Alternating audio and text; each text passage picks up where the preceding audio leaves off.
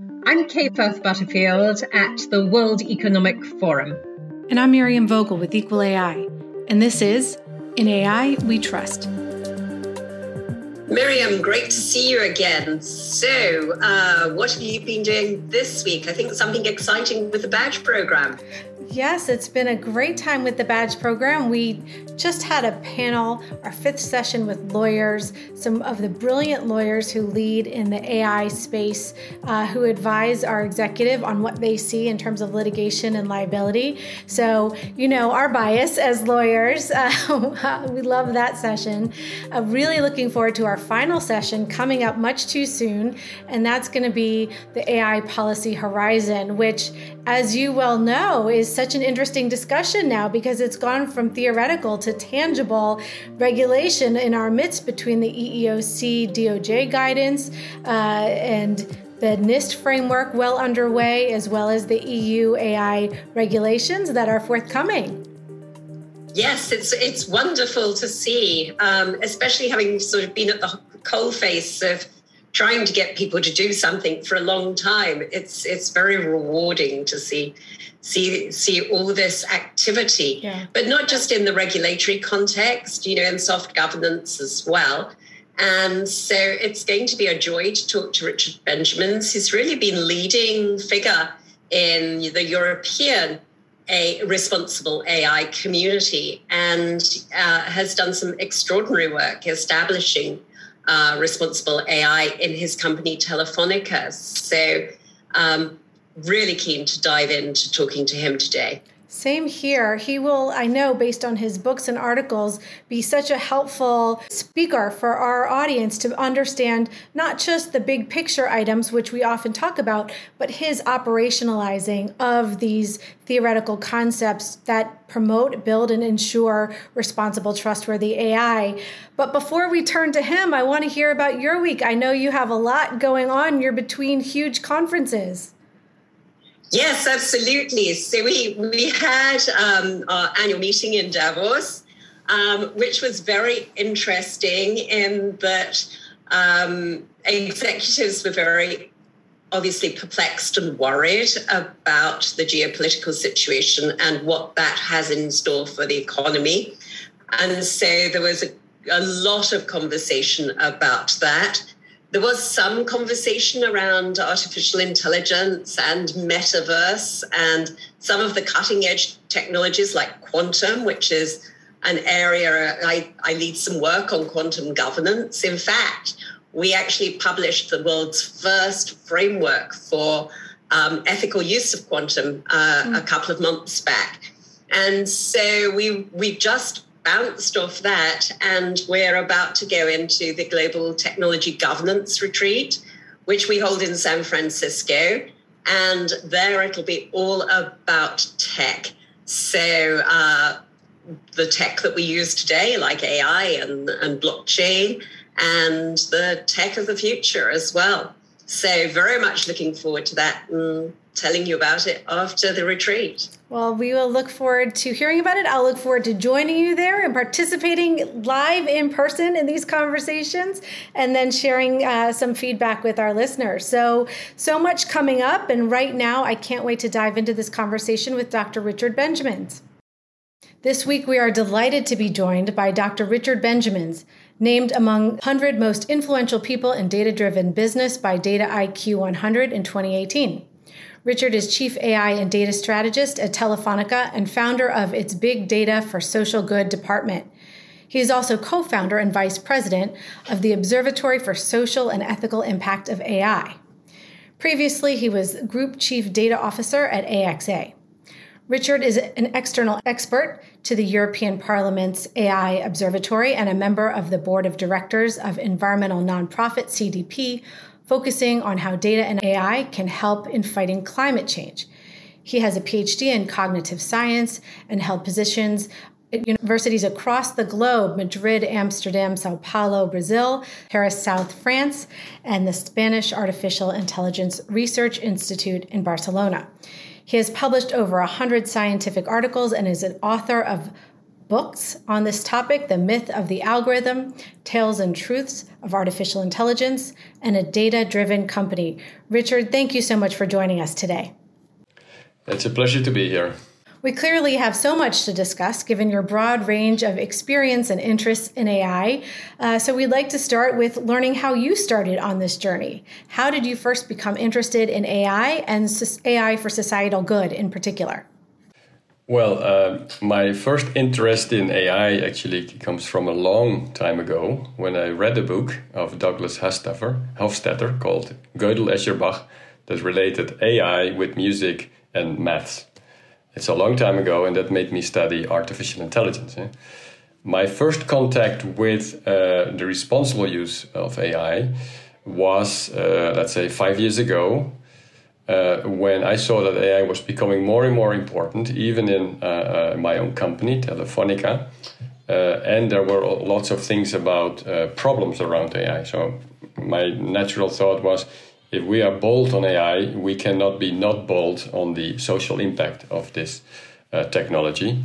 And that together with not only doing good AI, but also using AI for good, is also that I started in around 2016. Super, thank you very much. And I love that, the way that you put that. So your role as Chief AI and Data Strategist at Telefonica, can you tell us a little bit about what that entails and whether you've seen other multinational companies adopting similar roles? And do you think that we will see more and more companies start to employ Chief AI and Data Strategists in the future? Yes, happy to elaborate on that. So I think we should not mix up a name of a role with the content of in relation to ethics. So I'm the Chief AI and Data Strategist, which means that I'm looking forward. I'm looking in the future what is going to be relevant for companies and businesses in the foreseeable future. And that's why today I focus on responsible AI, so the responsible use of AI, and also on AI for social purposes, AI for good. There are a few other things in this role I also work on. One is about data sharing between companies and between companies and governments, and the other way around, for improvements in the world. Can be on the economic side, on the business side, but of course my interest is mostly on the social side. For instance, we did a lot of work with sharing our anonymized aggregated mobility data with different governments around the world, including the European Commission, to fight against COVID. Because COVID was all about mobility of people. And so our big data told a lot about, together with big data of other companies in the world. So that's the other thing that I'm working on. And then the last thing I'm working on, also from a more future perspective, is the role of Spanish and AI. Because the digital Spanish is spoken by 600 million people. In 21 countries are native speakers. But the digital world of Spanish is completely dominated by your companies. And they have English first, and then the other languages second or third or fourth. And that leads to all kinds of consequences that are not very good, because those companies have commercial incentives to provide their services, and they have no linguistic incentives. So what happens is that the Spanish language is becoming poorer and poorer, because they use AI to correct grammars. We all see it in Microsoft Word and in Google. So it's nothing to do with responsible AI. It's a very interesting story. That's why I tell it. And if we write something in Spanish and it's not recognized, it has a red line. And what we did studies, and about 10% of the red lines in Microsoft in Gmail or in Google Docs actually are correct words. But it means that people stop using those words because they think they're wrong. And that means that the system of Google and Microsoft learn from the AI that people write. And so you have a loop that the language becomes poorer and poorer. So we have a project that tries to mitigate that, where we work with the Royal Spanish Academy. That's the one organization worldwide that is the regulator of Spanish, accepted in all Spanish-speaking countries. And so we have a project where we talk to Google and Microsoft and Twitter and Facebook, where they have to use those official resources for language, dictionaries, and those kinds of things, instead of any dictionary that is out there and that is best suited for whatever other reason. So that's the third thing that I'm working on, and it has a lot to do with responsible AI as well, because there's a lot of bias, especially gender bias in language and in professions. So there is a connection to responsible use, because we all know the problem that automatic translation had, that all nurses are female and all doctors are male.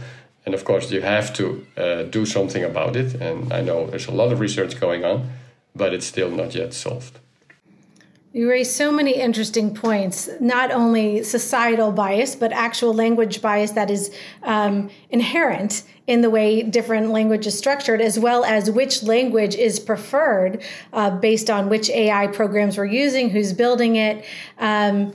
So many layers of good that you are doing by both focusing on the problem and finding solutions to try and achieve better outcomes. I assume this is part of your work, but would love to know more about your being the founder of Telefónica's Big Data for Social Good department. I'd love to know what inspired you to create that, what you hope to achieve with that in particular, and what kind of projects do you work on? Okay, so I've been in, let's say, more commercial roles, operational roles until 2016. And then what we already had was a research area where people working on how can we use big data, mobile big data, to improve the world. So it's about, we already did work on, research work on pandemic, the swine flu propagation in Mexico, and what happens with infections if governments close down schools or shopping malls. We had there was an earthquake in Mexico, and we plotted in the minute before, during, and the minute after the earthquake, we plotted the mobile activity in the antennas. And at the moment of the earthquake, you see a lot of lighting coming up of people communicating. I'm in trouble, or I'm fine, I'm well. And so that was 2012, 2011. And at that point, we realized there is value beyond our own operation in our data. And so we had this research project, research people who published papers about it, but then they just publish it. And there it ended. So what I thought, well, why wouldn't it be nice if we try to take the research results and bring them really to society? Because instead of saying that you can do nice things, you can actually do them and save people's life or improve people's life. So that was the idea I had in 2016. I prepared the presentation. I went to all the company, to all the different departments. Yes, we like it. Yes, we like it. Yes, we like it. So I presented it, and they said, no, we have no budget. And then I went back, and then suddenly there was a big reorganization, moving around hundreds of people, and said, okay, this is the moment to try again. And I tried, and then I got it approved. So we set up a very small area, a small department that took Telefónica's anonymized aggregated data on mobility footfall, and we tried to apply that to societal problems. We did natural disasters, earthquake, landslides, floodings, where you see if such a disaster happens. Of course, it's a very big earthquake, it's all over the news, but if it's a small one, it can still affect hundreds of families, but nobody knows about it. So if you have data, you can actually work with governments or with humanitarian organizations so they better understand where is the help for need. We did the same with pandemics. We also did forced immigration. So people, especially in our footprint in South America, lots of people from Venezuela have fled to other countries, but the other countries, at the border, they just check the passport, but they don't register anything. So the local governments where the people go had no idea where those refugees were, whether children had access to schools or to healthcare or whatever. So they asked us to do a study anonymized and aggregated data, never personal data, to see where we could tell them, well, if you want to speak to them to understand how to work, you better go to those areas and less to those areas. Yeah? So you use this big data as a kind of proxy, as a reflection of reality. It's not the reality. Of course, there are errors, but you can consider it as a kind of Plato's cave, yeah? Where you look always at the reflection of reality and you interpret that reflection. So we did lately we did COVID. So that was the reason why we wanted to do that, and then to work with other companies. We worked with the World Bank, we worked with UNICEF, we worked with the FAO, the Food and Agriculture Organization. We worked with the Inter-American Development Bank. So lots of things. Yeah. Now that was very, very positive and interesting. The real problem is that everybody is interested in those things. They like to see the possibility of the research, but if you really want to implement it on a daily basis, then there is no funding, or at least we have not been able to fund it. Yeah? So you can demonstrate that with this technology you can save people's life, or you can improve the management of crises and natural disasters, but to really make it happen on the ground, it's a kind of empty space. It's not, companies like Telefonica like to do those things because they help and it's good for their reputation. But of course, it's a philanthropical thing. They can't really scale that up for free because they have a business to run. Humanitarian organizations usually ask money from large companies instead of paying large company for solving these problems. And governments oftentimes, very complex and very difficult to get money. So the only way now today, I think, is either going to philanthropists who have lots of money and who could be doing that. But really, I think it has to change. Yeah? This needs to become sustainable from a financial perspective. Not for reputational reasons, but really for solving problems. Gosh, there's so much in that to unpack. Not least, as you say, companies truly buying into their CSR responsibilities. But equally, it can't just be companies. So it's something, obviously, at the World Economic Forum that I deal with a lot as well. And we have lots of companies and governments who come together and want to give their time and their expertise. But again, you come across, well, how do we actually scale that and make it happen across the world? So moving on, you are a prolific author, several books, one of which was published last year. What inspired you to write A Data-Driven Company? And who's the intended audience? And what can your readers learn from the book? Okay, so as I said in the beginning, I'm in data and AI since many years, because I did even my graduation and my PhD in artificial intelligence when nobody even knew what it was. When this became a hype, you saw so many people start to talk about it with very little information. So that was one of the reasons that I wrote my first book, which is called The Myth of the Algorithm. Yeah? It tries to distinguish between what is true and what is science, what is untrue, what is science fiction, and what is opinion. Because there's a lot of opinion in artificial intelligence, and it doesn't matter to have opinions, but if you tell this to people, they should know what is an opinion and what is true and not. So it was about educating people, about this important technology, because also, let's say, citizens and consumers have to take responsibility for using this technology. They need to know, otherwise they're completely lost. Yeah? Now, the book that you mentioned, A Data-Driven Company, is because I worked for, I think, 10 or 15 years in working with data from the early beginning, when data was considered an exhaust of an operation. It just generates data and you use it for a few things, and from that, going through data as the most powerful fuel of taking decisions in a different way, and not based on expertise and intuition, but also based on facts. And even lately, more recently, using also all kinds of machine learning, artificial intelligence technique on top of the data, that is a whole lot of a journey. Yeah? And companies that think, okay, I'm going to start with AI, I'm going to put $10 million into this, it doesn't work. So it's a journey. So what I write in this book is the journey in different phases and the decisions that companies have to take or are taking without knowing if they move forward on the journey. Yeah? And I distillated them in 21 lessons, which are real things. Yeah? And the book is infused with experiences, real experience that you normally don't read, because I checked what is read about for business about AI and data, and it's mostly about explaining this to business people or use cases, but it's never about, it's a process and what things do you have to think about. It's about organizationally, how do you handle this? So where do you need a chief data officer, yes or no? If you need it, you put it right at the top, or you put it -2 of the CEO. If you put it -2, do you put it in IT, in strategy, in marketing, or whatever? So these are all decisions that companies take.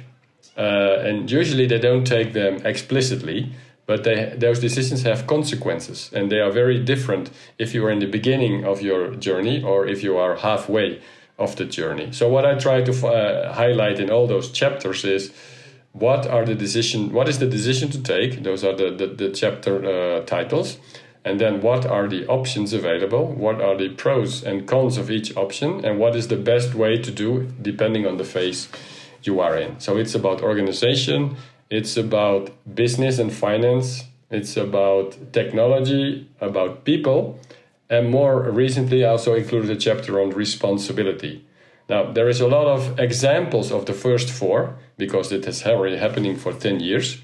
But on the last part, there are not so many examples. So responsibility for me means, at this stage, first, what are the social and ethical impacts of this kind of technology? So you have to understand those impacts if you want to use it at scale. Secondly, what can you do about it? And that's the whole thing that you are also working on. So responsible AI, guidelines, regulation comes in.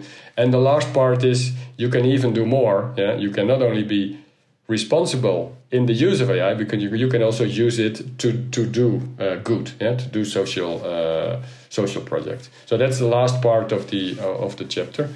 And I must say it's going quite well. It will be translated into Spanish and also into Chinese, which means it will be available to 4 billion people on the planet. Well, I'm so glad to hear that, because clearly you're breaking down important business decisions and liability that they all need to be aware of. So many people think of AI as a competitive advantage or a must-do in this AI world, this AI economy, and so helpful that you're breaking down what some of those considerations are from your experience, some of the wrong and right ways to go about it, and particularly, we're all grateful that you've included that there needs to be a focus on responsible AI. And I really appreciate that you address these huge issues with use cases. And I am particularly grateful that when you've talked about bias and explainability elsewhere, you talk about them as being solvable. So this is something we really want to hear more about. If you could tell us how you define these problems of bias and explainability in your book and otherwise, and how do you think that people should go about solving for them? Okay. So first about bias. Yeah. So bias, the problem with bias that it may lead to non-desired or even illegal discrimination. Yeah? That's the main issue around bias. And as we all know, bias comes from many different things, but from a technical perspective, it comes because the data that you use for machine learning might not be representative for certain target audiences. For instance, if you want to do something about public school abandonment, so pupils that leave the school, and you want to predict that, and you do the study on a certain neighborhood, and then you extrapolate to the whole city, of course, then you will create problems, because your data was not representative, and that may create a bias and a discrimination of some vulnerable groups.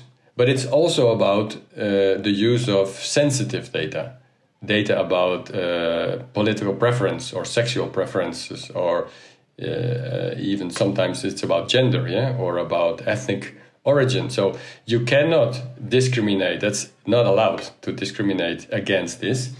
And as long as you have the data, so this sensible variable in your data set, so which of course what you have to do is take it out, train your algorithm, and then you test against this variable to see if it is discriminating or not. If it's discriminating, you need to do something, even though you're not using explicitly this variable. The problem is if you don't have sensitive variables, sometimes there are variables that correlate very highly with sensitive variables, and like postal code and ethnic race in some countries. And so you need to be aware of that. And all those kinds of things, there are tools that can help you find those things, but you need to want to find them.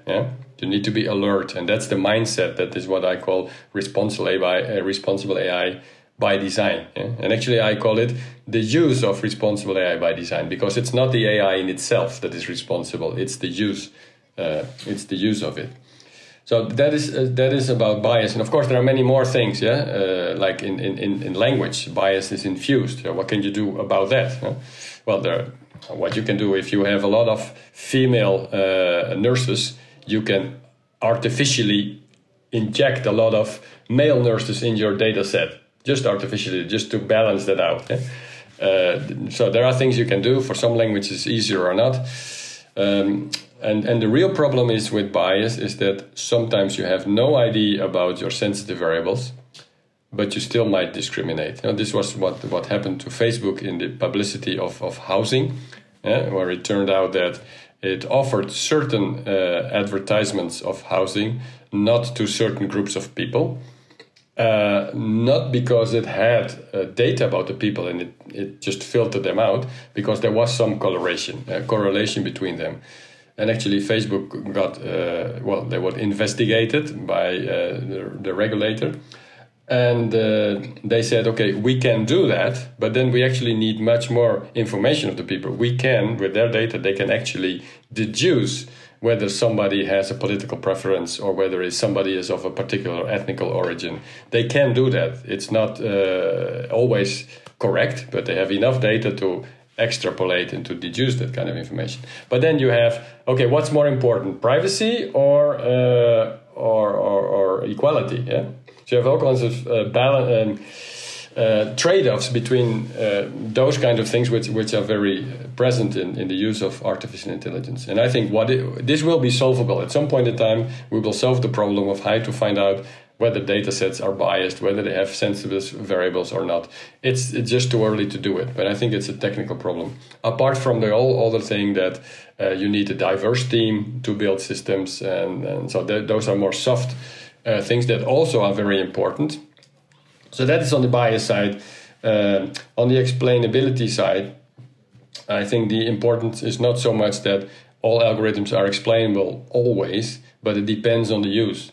So if you do a medical diagnosis, then of course a hospital and a doctor need to understand why there is a diagnosis, especially if it's of a serious disease that implies a lot of difficult treatments, or it implies letting a person go that might have a disease. So a doctor needs to understand, otherwise he is not able to take a decision.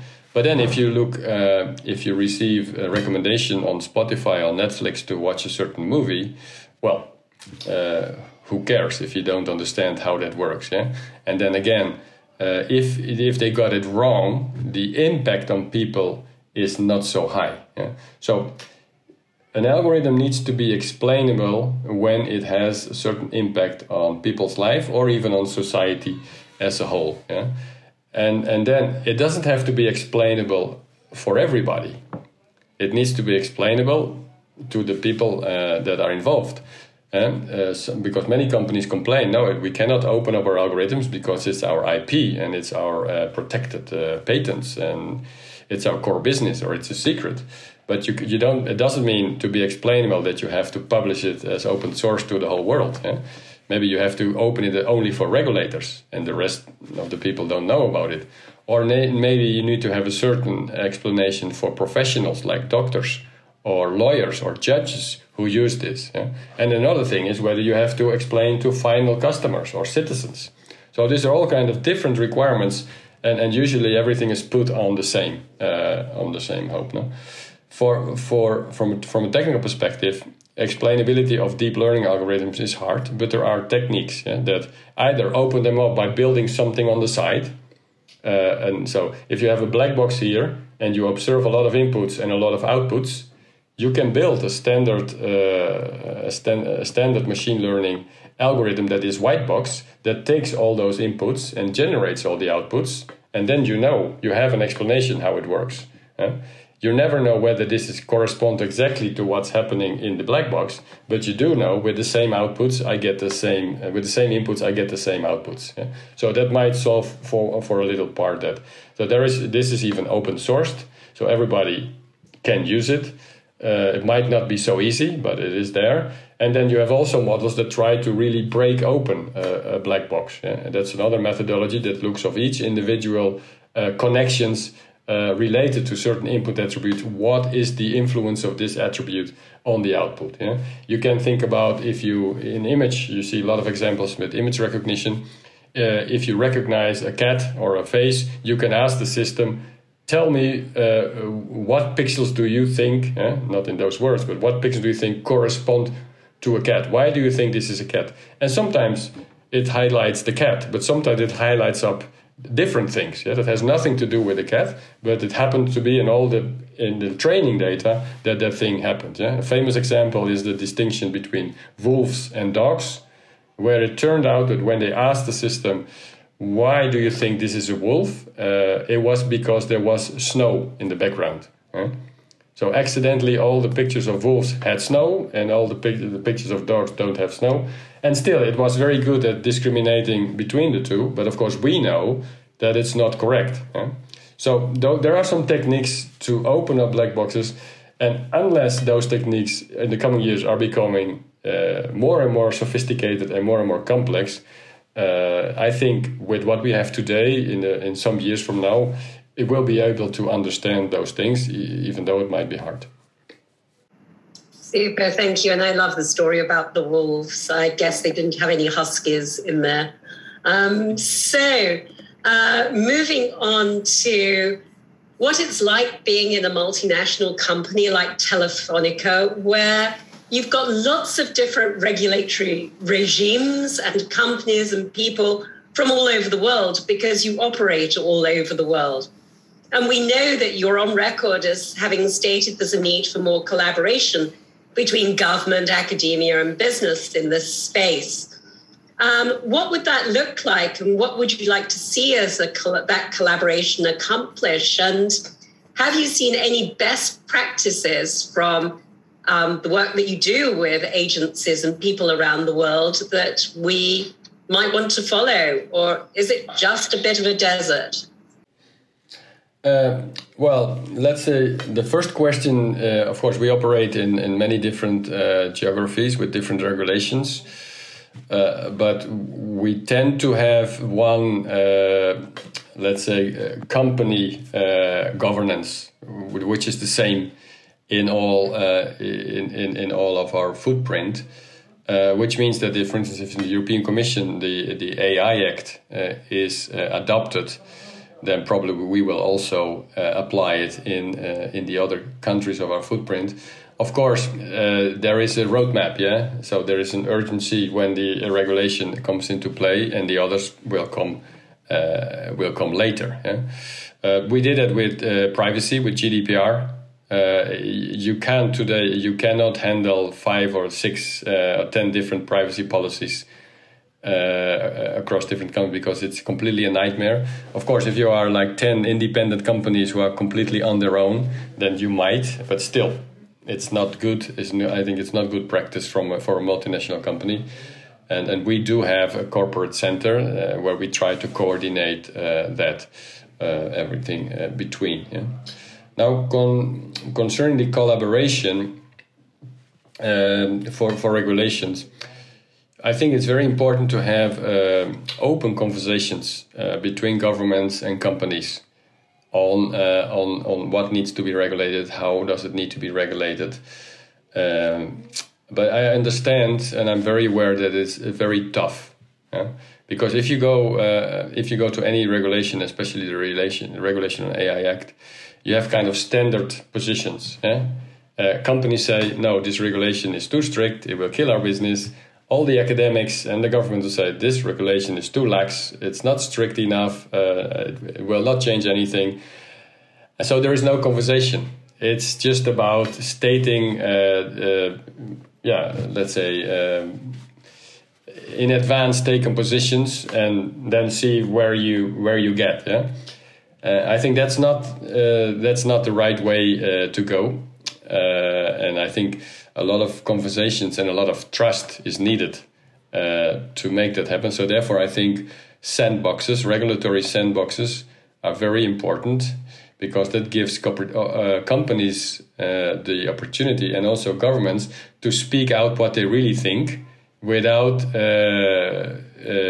having direct consequences. Yeah? Because companies, if they say something that might harm their business, even though they think it is so, they will not do it, because they say everything we say in public that might be used sometime at some place.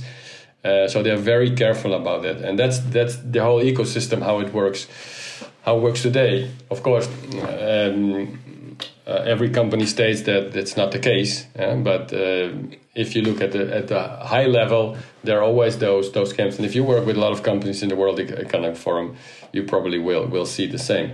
So I was part of an expert group of the European Commission on big business to government data sharing for public interest, which has a group of statistics office, companies, public administrations, in order to try to have this conversation and come up with a recommendation, which is now included in the European Data Strategy and the Data Act, which will be released soon. But very tough conversations. And because we were invited on personal title and not as a company representative, I think we could have conversations that you usually don't have. So I think it is very important to have those kinds of conversations, because otherwise one will pull to the other end, the other to the other end, and then at some point there will be a decision which is either the sort, how do you say that?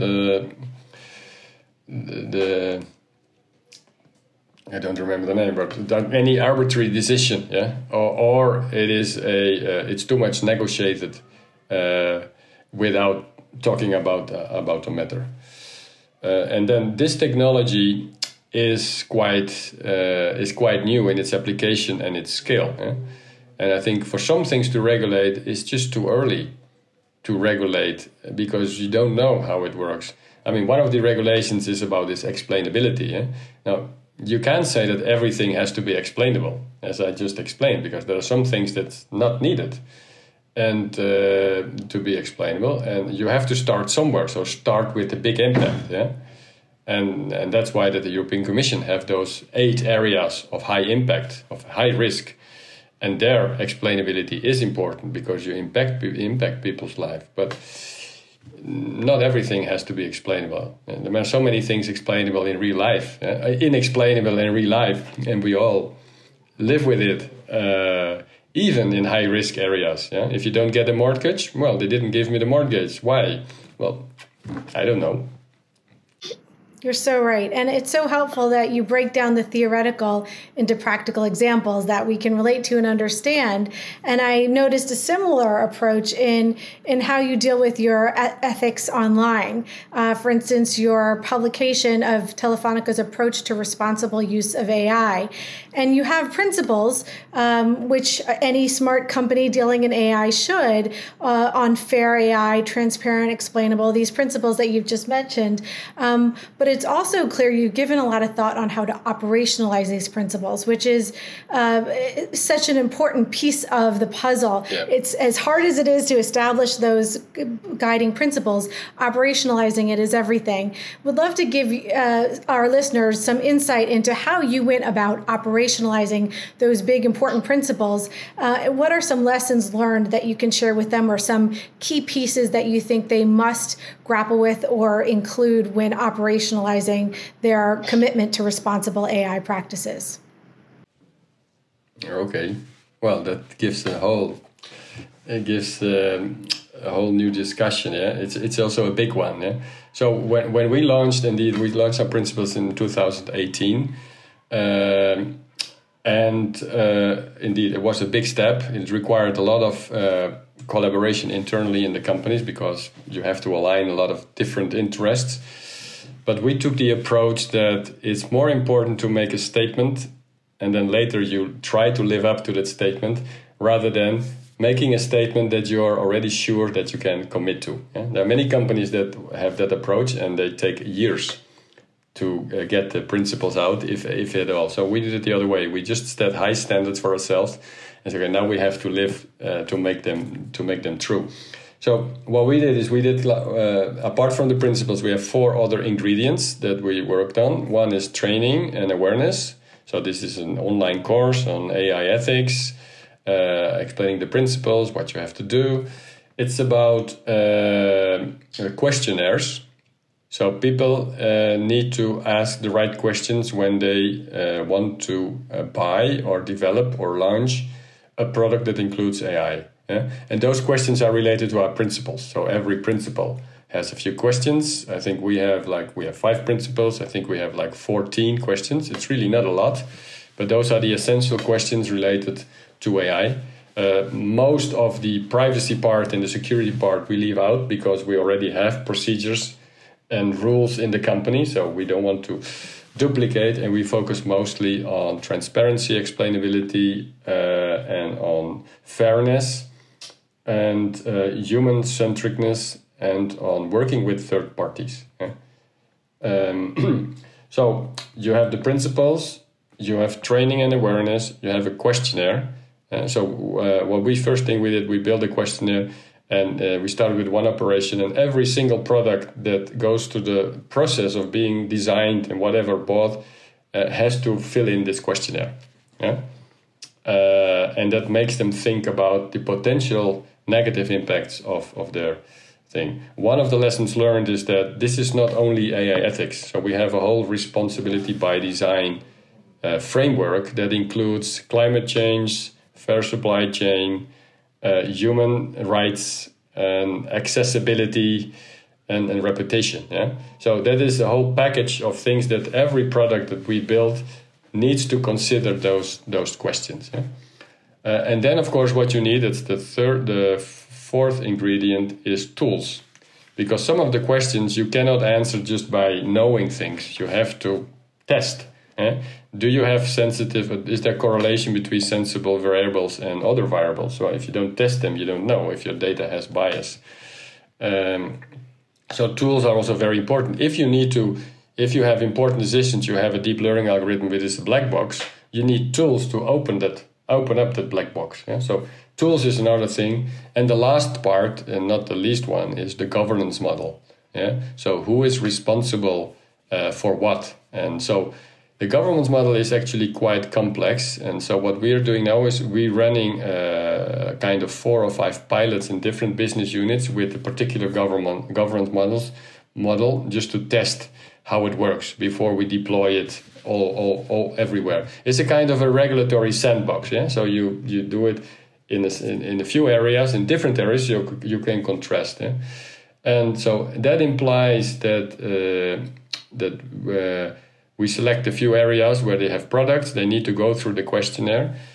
There's a new role that we identified. It's called the Responsible AI Champion. That is the go-to person in the business unit that can answer any question. Yeah, so if a product manager fills in the questionnaire about the product, this RAI champion and the project manager, they get the result of the questionnaire that has a risk score of potential damage, and it has an ethics score regarding our principles. And then if they don't agree, or if there is a discussion, or they actually do agree, but the score is not high enough on the ethics side, then it goes to an ethics committee, an AI ethics committee. Yeah? So it's very important to understand that this is a problem-based governance model. It's not about a permission-based government. It's not about, I want to do this with AI, am I allowed to do it? No.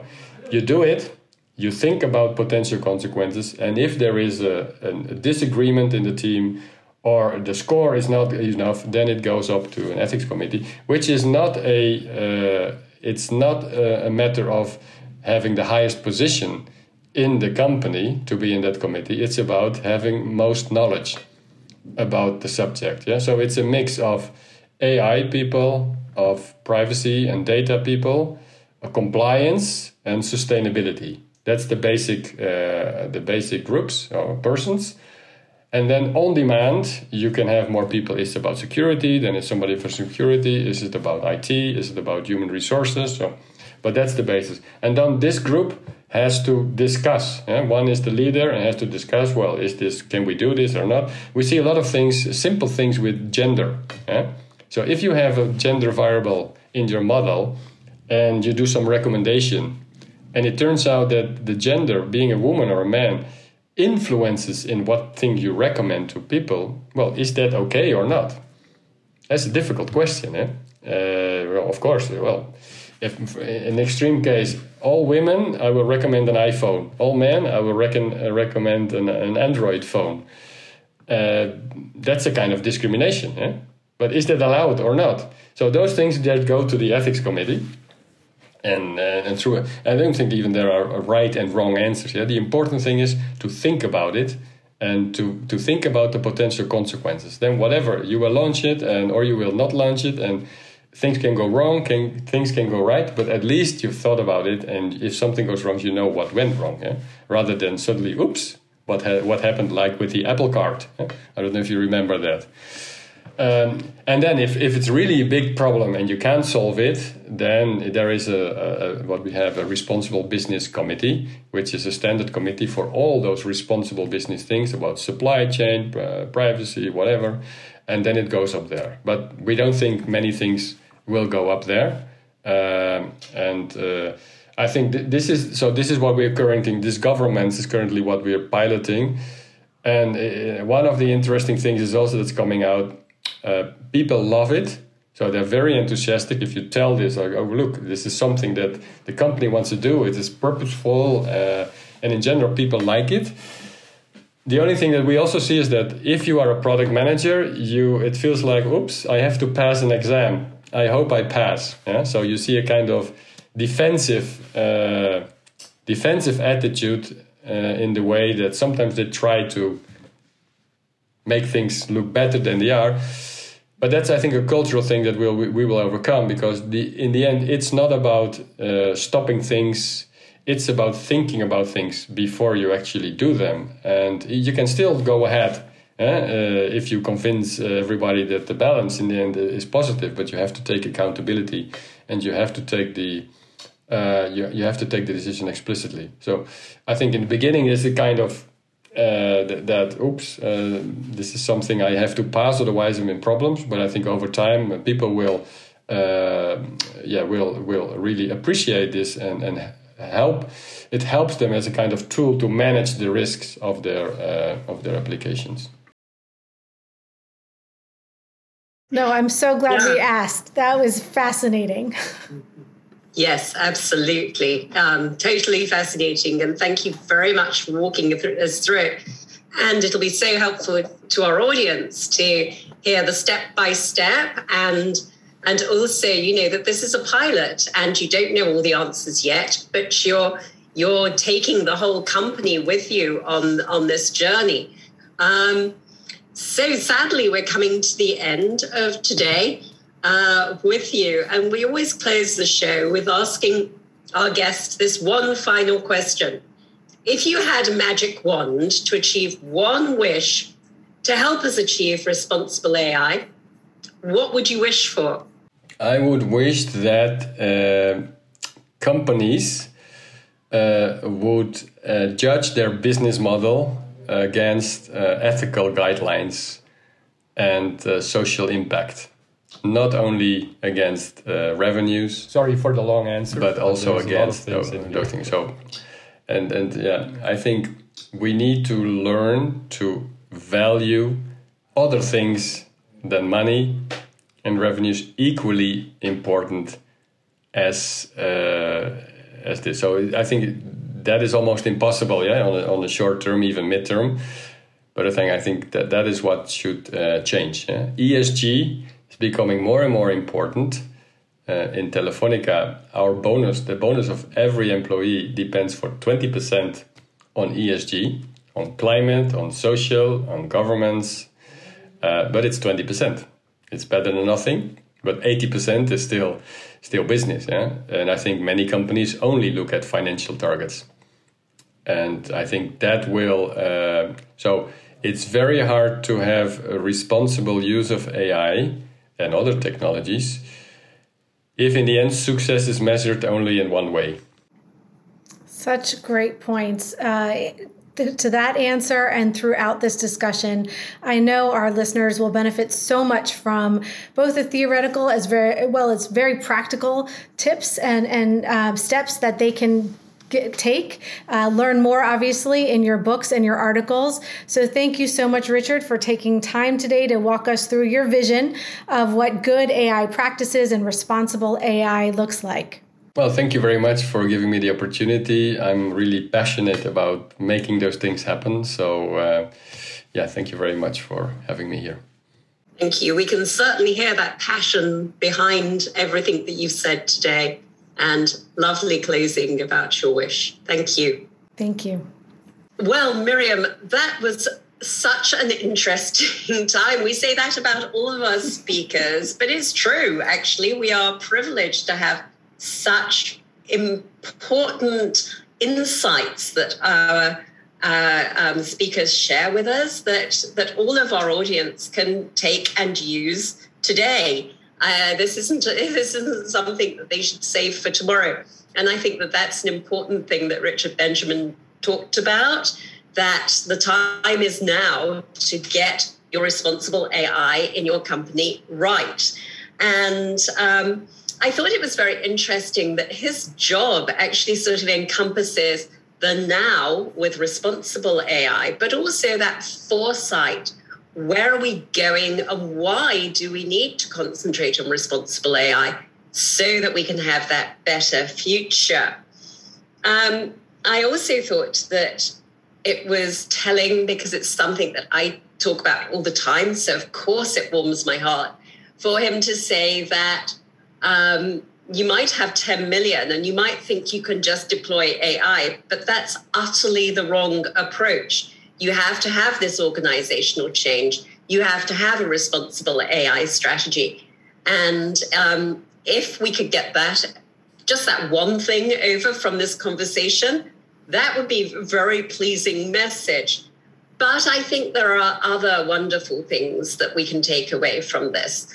I thought it was really interesting because he said, well, we're just going to use the EU AI Act in the same way as we use GDPR.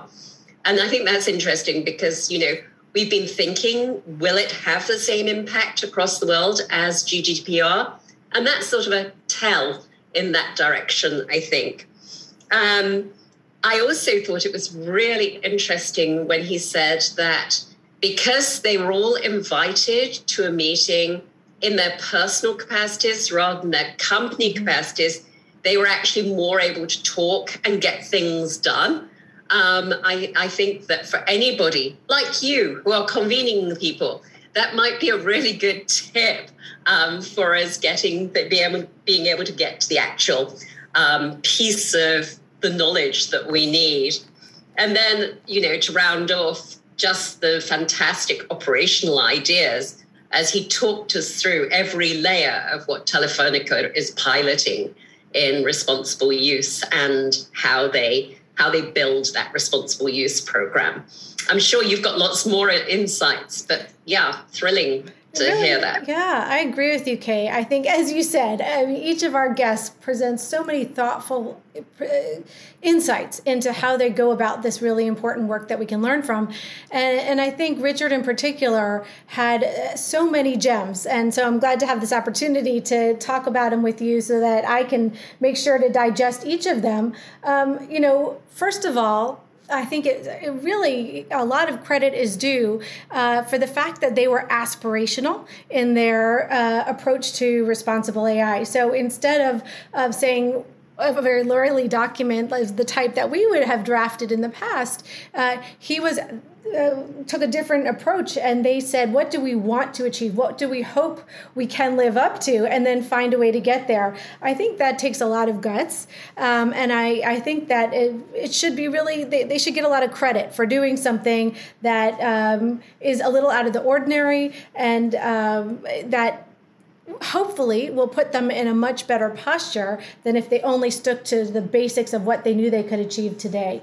I think you can also see that in the comment he made just offhand at the end, that 20% of bonuses are now tied to ESG. There is nothing more important in achieving a culture, which we talk about all the time, and achieving results and accountability. Again, basic tenets of responsible AI.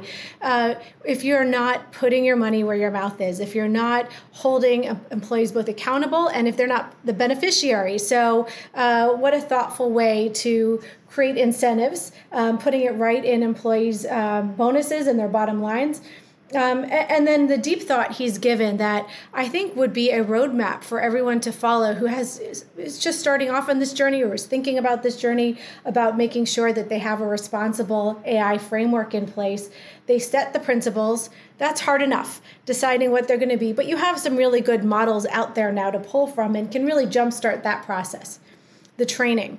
Obviously, we have our own through Equal AI that is available, and we'll repeat the training session for others to join. But in-house is another option, and it's how important that they are making sure to train people on these big principles in their operationalizing of the concepts.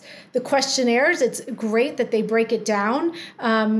Each of the principles is in a interactive format, so someone can digest it and make sure that they're seeing it and understanding in the way that the company intends. The tools, obviously, a conversation we could have an entire podcast on, the tools to help support this conversation and this culture, this responsible AI goal, and the governance model.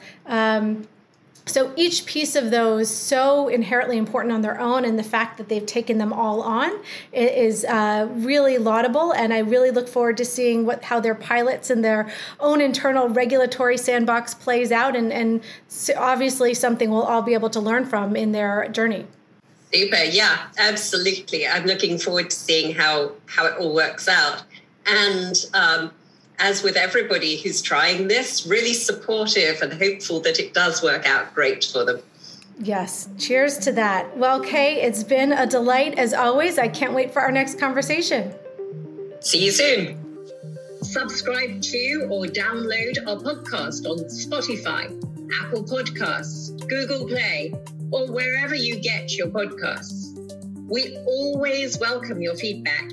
And if you like the podcast, please rate us or give us a review.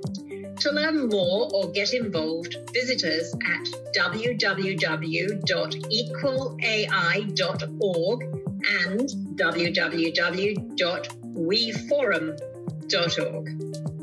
And a special thanks to NP Agency, without whom this podcast would not be possible.